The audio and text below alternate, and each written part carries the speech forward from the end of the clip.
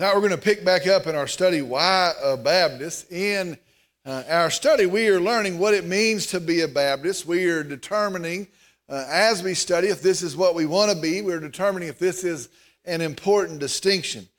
Today, I've said it a couple different times, but it is popular to say that it's all the same. And I hear that all the time. It's all the same. We're really all the same. It doesn't matter what a person believes, as long as they believe something. And you hear that, it seems to be a very common expression. Well, in that culture where people say, well, it's all the same and differences do not matter, we are looking at what does it mean to be a Baptist church. And we are determining, again, if that is important, if that is a distinction that we should and want to carry. So far in our study, the very first week, we talked about what is our goal. And we saw that night that it's not to be necessarily a Baptist or really any denomination, but our goal is to be a New Testament follower of Jesus Christ. We want to follow Jesus as prescribed in the Word of God, the Bible. And that's what we want to do. Again, our goal is not to match some criteria, not to join up with some set of folks, but to be New Testament followers of Jesus Christ. We need to remember that as we go through our study. That is the standard. We need to remind ourselves, we want to be a New Testament, a biblical follower of Jesus Christ. That is what matters. Next, we saw what is doctrine and why does it matter. We talked about that. And then the last thing that week we talked about, should we group up, actually come together, grouping up to serve and to worship together, forming churches according to matters of doctrine. Is that something we ought to do? And we saw really that is the only reason that we should group up, to be like-minded in our interpretation of Scripture. That was the first week. Last week or 2 weeks ago was the second week. And we also looked at three issues or three questions that night as well. We talked about what about groups who believe differently. We talked about that. Then we talked about how do we live or how do we move in this age of ecumenicalism. That's an age where the goal is to come together, really to set aside or to surrender any differences in the idea of coming together in unity. What are we supposed to do with that? How do we respond to that? And then we started really a movement into the big stuff of the study, and that was looking at the question, what was the original distinction of a Baptist? What was it that prompted the grouping up of people that eventually became known as Baptists? Well, as we would expect, the subject or the issue was the issue of baptism. And we saw very specifically it was infant baptism. That is an involved issue, and we have to really look at it and we have to decide, does baptism save us? Is baptism a part of salvation? Is there a need for us to be baptized in order to be saved? Really, if you look at it long enough, it becomes an examination of salvation. What does it mean to be saved? What are we saved from? How are we saved? When are we saved? And really to answer that question, it is to look at the issue of salvation as a whole. Well, we saw 2 weeks ago that as Baptists, we subscribe to what is known as believers' baptism. That is the idea that we are baptized not as part of our salvation, but in testimony to it. We, as New Testament followers of Christ, we believe it is by immersion. That's what we believe Scripture shows us. We believe that it's always not part of our salvation, but after our salvation in testimony to it. The person having received Christ then asks to be baptized. It is not imposed upon them. It is their testifying. And so they would say, it is not a part of my salvation. It is in testimony to my salvation. It is by immersion, and I want this testimony to stand. And so they request to be baptized. That's the idea of believers' baptism that we hold to as Baptists. Well, that brings us to where we're going to start back tonight. Tonight we're going to move into some bigger stuff in a second, but I thought it was important to start off and very quickly discuss or make known that this idea about baptism and really rejecting infant baptism, that single idea is not and was not appreciated by many people. And I think that's worth saying. It is not appreciated by many people. In fact, if not most people. And so those folks that held to this idea of believers' baptism, they did not do so easily. I think sometimes we think, well, you had a different idea, you go that way. I have a different idea, I'll go this way. They did not do so easily, but they actually did it under great persecution. I think that's worth saying. Well, we say, well, we're all the same. Well, it's not that big of a deal. For these people, it was that big of a deal. It cost them to say that we believe this is not biblical, and we're not going to endorse it, and we're not going to practice it. That's a big deal. If you go back and you can look at in history, Baptists were jailed, they were beaten, they were fined, their property was taken away from them, they were whipped, they were burned, they were killed, they were beheaded, all for this belief, to say we believe in believers' baptism. It was very costly to say that. In England, as this movement grows, church meetings were raided, church meetings were attacked. Many of the Baptist pastors, preachers were imprisoned. You can go back and read in history. Some of them held their services out the windows of the jail. Their congregations would gather under the window and they would preach out of the windows of the jail. They did this at terrible cost to self. The Church of England greatly persecuted Baptists. The Catholic Church greatly persecuted Baptists. The newly formed Protestant Church, the Lutherans, those that followed John Calvin, they also greatly persecuted Baptists. Some say that it's one of the most persecuted groups, religious groups ever. There's some that try to keep statistics. It's not very clear, but they say that the Catholic Church has killed more Baptists than any other form of religious persecution that's on record. And so it was costly for people to say, we stand on the idea, the truth of believers' baptism. In the new colonies, we hear about that. We come over here for religious freedom. It was not really any different in the new colonies. It wasn't escaped here. Baptist pastors, preachers were banished in the new colonies. They were beaten. They were whipped in the new colonies. Well, I say all of that to say this, and we need to understand this. Popular opinion is not the standard. And I think that's worth saying in all things, especially in the day that we're living in today. Just because the masses hold to an idea, that's not the standard. Just because it's the popular thing, that is not the standard. We go back to the standard of God's Word, and then we see this in their example. It costs many times to stand for the truth. And so when I hear folks say, well, we're just all the same, it's not that big of a deal, we need to understand there are a couple hundred years of folks that had to endure great suffering to say, we do not believe baptism saves you. We believe that it's by immersion and it's after salvation, not part of it. Just that simple declaration was very costly for these folks.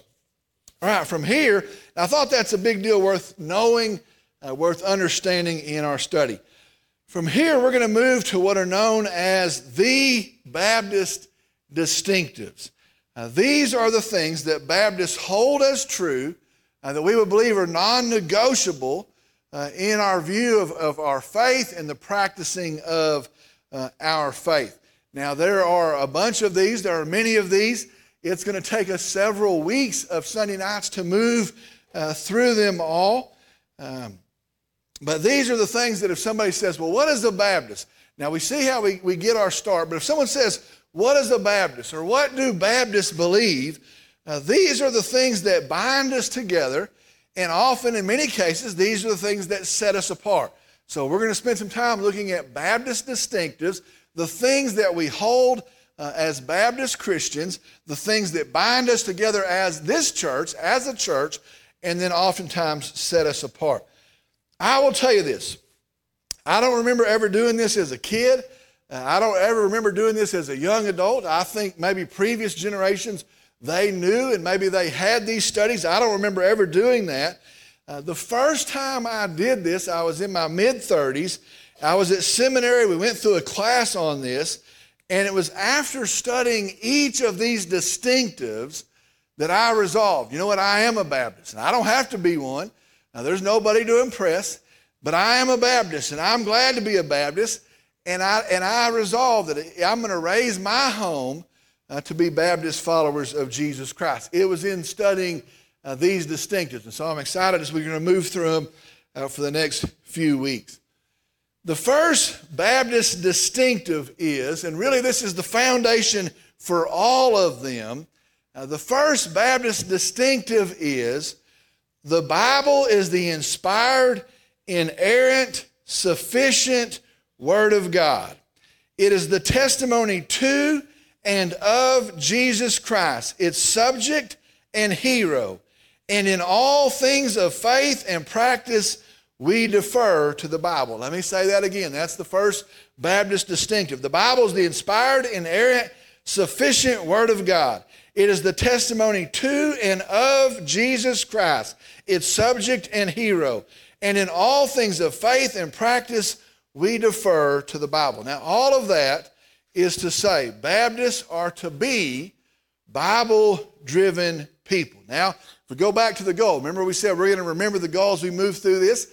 If the goal is to be a New Testament follower of Jesus Christ, well, if that is the goal, that is the goal because of the value that we give the Word of God. That's the goal because of the place that we ascribe to the Word of God.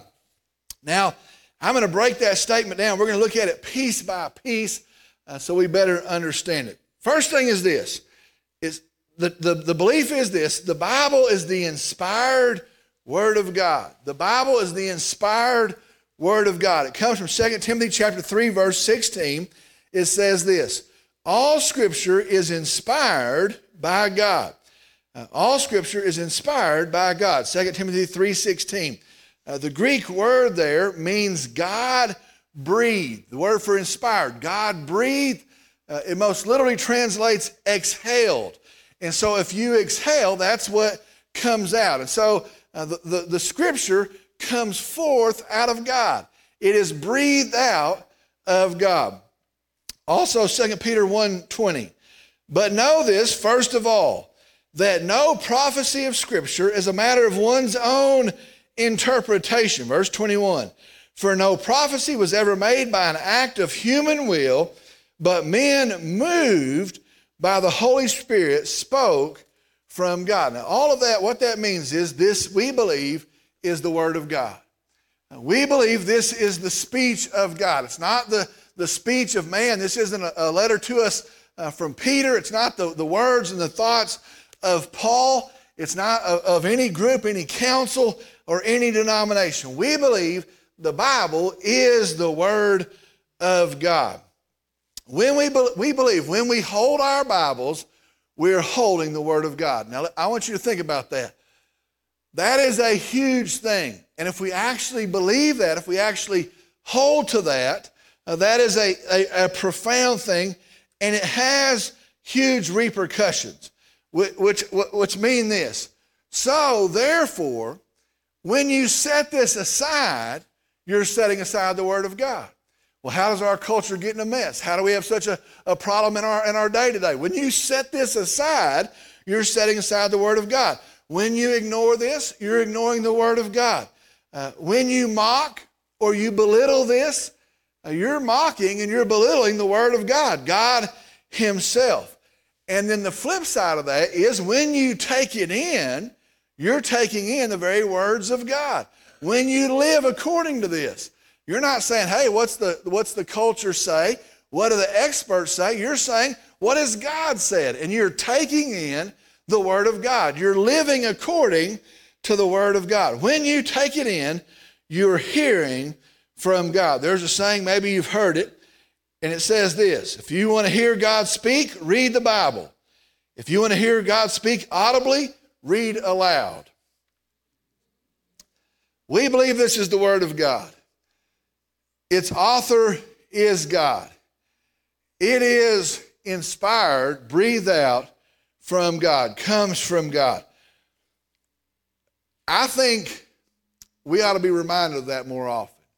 And so when we say, well, I can't understand it, I don't have time for it, it doesn't fit my schedule, maybe some other time, I don't know if we're gonna study it, we need to understand what we are neglecting is the very speech of God. It is the Word of God. So that's the first part of that. Second part of that is this. The Bible is the inerrant Word of God. It is the inspired Word of God. It is also the inerrant Word of God. The word inerrant means without error. And so Baptists believe the Bible, the Word of God, is free from error. It is correct. Now, you might believe there's problems. You might believe it's not correct, but you're not going to hold to the distinctives that we do as a Baptist. We believe the Bible is correct in its original form, in its original manuscripts. Now, over time, translations could be a little bit different, but we believe in the original manuscripts and the word given from God, recorded by people, it is correct. Psalm 19, verse 7, the law of the Lord is perfect. Proverbs chapter 30, verse 5, every word of God is pure. It's a word that means tested or proves true. Watch this. Think about this. Because God is perfect, because God is always correct, His word must be as well. And so those two things go back and forth. His word is perfect because He is perfect.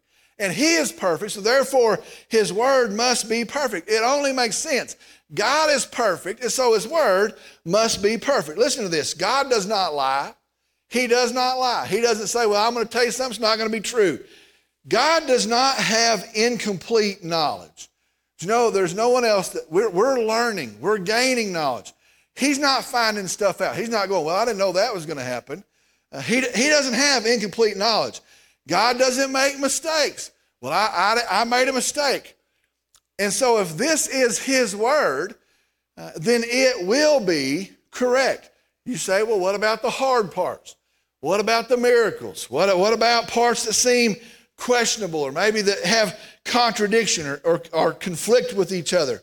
Here's the deal. If there is a problem, the problem is in our understanding of the Word of God, because we believe God's word is correct. He is perfect. His word will be perfect as well. Now, here's the thing. People say, well, why does that matter? Why does that matter? Follow with me for just a second. This is the Word of God. 66 books, and it is a whole thing. There is a wholeness to the Word of God. On our Wednesday night Bible study, we're seeing from the very first word to the last word in the book of Revelation, it is all the story of Christ. It's all the story of the need for Christ, the provision of Christ, the coming of Christ, the work of Christ, salvation by faith in Jesus Christ. This book is a whole thing. And so understand, so any error anywhere in it throws the whole thing into question. Now that's just logical. If there's any problem in any piece of it, any part of it, then it throws the whole thing into question. So that's why it matters. Some folks say, well, I don't think this matters. Well, there's some problems with it. That's okay. No, it doesn't work that way. Now, there's folks today, and they say, well, this part is too old. It's become outdated. It needs to be updated. There's folks that say that. There's folks that say, well, the first 5 books, or especially the book of Genesis, how did Moses know all that? Maybe Moses got it wrong. Maybe he made a mistake here. Or they say, well, these parts, they are not meant to be historical. They're not meant to be taken literal. And so they're folk stories or they're moral tales. And if you'll embrace them, it'll teach you good things, but they're not true. Some would say, well, these parts are questionable. There's an issue here. They never claim to be, again, historical. Well, then my question is this. And so if we're not going to believe God's word in creation, or if there's an error there, or if we're not going to believe God's word about some miracle, an axe head that floats, or or the defeat of the prophets of Baal, if we're not going to believe his word there, then why would we believe a man that came and never sinned? That doesn't make any sense. We all sin. Why would we believe a man was dead and the greatest, craziest thing ever, he walks out of the grave alive? You know what, if I can't believe the creation account, I don't believe that. Let me redefine that in 10 different ways. But I believe there was a dead man 3 days later who walked out of a grave. You know what? You can't put any confidence in the one, any validity in the one, if we're going to discredit the other. God's word is dependable. God's word is trustworthy. The reason it is because it has no error in it, because it is perfect. Here's what we believe as Baptists. You can trust the word of God. You can depend on the word of God. You can turn to the word of God. Why? Because it is inerrant. It is correct. Every single letter of it. All right. That brings us to the third thing that's part of that distinctive, and that is this. The word of God is sufficient. It is inspired. It comes from God. It is inerrant. It is perfect. It is sufficient. We believe the word of God is sufficient. Now, what that means is it is enough. The word of God is enough. We believe that we have all that we need for faith and life and practice in the word of God. God, infinite in wisdom, and in that wisdom, he has given us exactly what we need to know him, to trust him, to follow him, and to live in faith and obedience. He didn't hold anything back. There's no puzzle we've got to put together. There's no pieces that we've got to go assemble somewhere. God, infinite in his wisdom, and in that wisdom, he has given us everything we need to know, to follow him, to know him, to trust him, and to live in faith and obedience. Here's what that means. So we do not need anything else. Nothing else do we need. We do not need an addition to the word of God. The Book of Mormon, pearl of great price, we do not need an addition to the word of God. We've got the word of God. We do not need an additional word. We do not need an updated word. Now, some folks will say today, we need a fresh word from God. We have this word, but we need an updated word from God. Here's the truth. God has spoken. He has given us what we need to know, and what his word is enough. The Bible is sufficient. Here's what we have to do. Trust that. Rely on that. Rest in that. I'm not out scrambling around saying, I need to get a new thing for the new issues of the day. We have the answers for all the issues in the Word of God. Do you realize, now I want you to think about those distinctives. All of those things have been under attack, and all of those things are currently under attack. All of those things are under attack. Does it matter that we're a Baptist? All of those things are under attack. People come along today and say, is this the Word of God? Is this the Word of God? Aren't these really the teachings of men? Now, there's folks today that they don't like some things that Paul said. Well, that's the teaching of Paul. Should we trust that? I want to go hear the words of Jesus.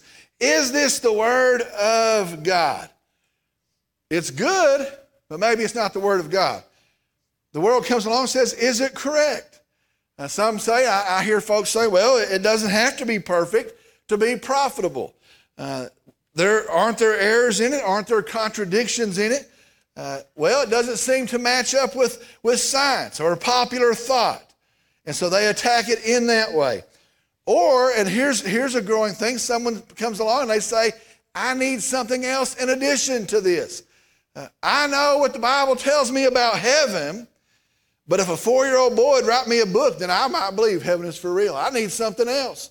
I have what the Bible says, or someone comes along and says, I know that Jesus speaks, but if he'd call me, and then if he'd give me a book, he said he's called, and then I believe he speaks.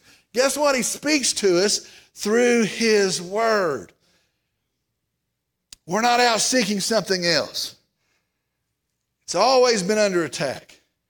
The Baptist position is this: we can trust in, stand on the inspired, inerrant, sufficient Word of God. And as Baptists, we go wrong when we get away from that. And so you start watching someplace and they're trying to bend to the culture, or they're trying to be popular in the culture, or they're trying to match up with something the world can't understand. Any church, but a Baptist church, is going wrong when it starts to surrender our position on the inspired, inerrant, sufficient Word of God. I'm going to read from Psalm 19, and I'm going to read several verses here starting in verse 7. Now I want you just to listen. Listen to the words. Here's what God says of his own word. Do you want to know? Here's what he says. The law of the Lord is perfect, restoring the soul. The testimony of the Lord is sure, making wise the simple.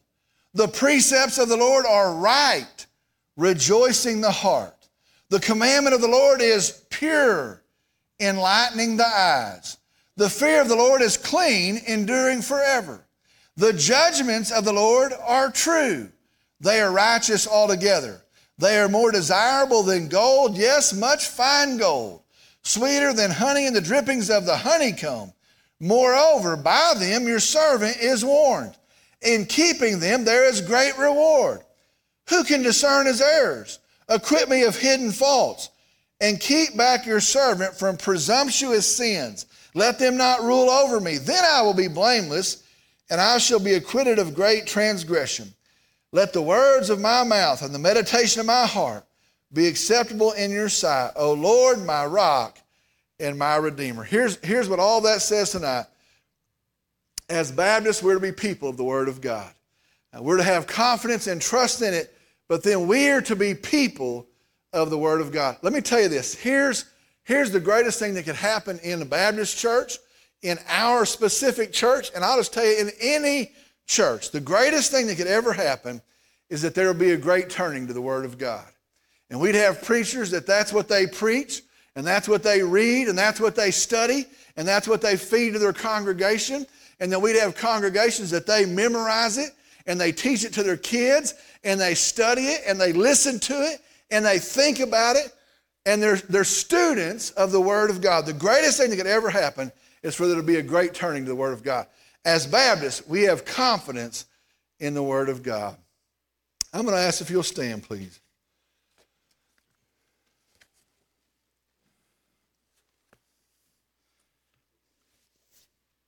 I'm going to lead us in a word of prayer. Dear Heavenly Father, we come tonight. We're thankful for your truth. I pray as we consider this that we have open minds, that we have ears that can be listening, hearing ears. We have minds that are open to hear, that we judge everything according to the standard of your word. And I pray, Lord, anything that's not profitable, anything that's not biblical, anything that should not stand, always would be weeded out. And I pray that what we're left with is the biblical witness. And I pray, Lord, that we will be people led by the Word of God, ready to submit and obey to the Word of God. And I pray, Lord, that would bring glory to you and make known your name. Lord, I pray for our church again tonight. Bless it. I pray for those that have been recently baptized, those that are making decisions, those that made some this morning. I pray, Lord, that they are taught, that they grow in the truth of your word. I pray that you bless them and let them be a blessing to your church. Lord, I pray as we go back to a new week with all sorts of good things and all sorts of hard things and all sorts of temptations ahead and all sorts of opportunities.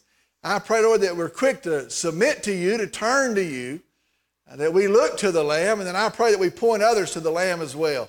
Help us in that. I pray for homes here, for grandparents here, for parents, for moms, for dads, for kids, for our church members. And Lord, I pray again that we are faithful and pleasing in your sight. We end this Lord's Day by saying, you are our King, and you are our Lord, and you are the risen Lamb, slain for the sins of the world, but yet liveth again. And so we praise you for that. We worship you. And I pray in Jesus' name, amen.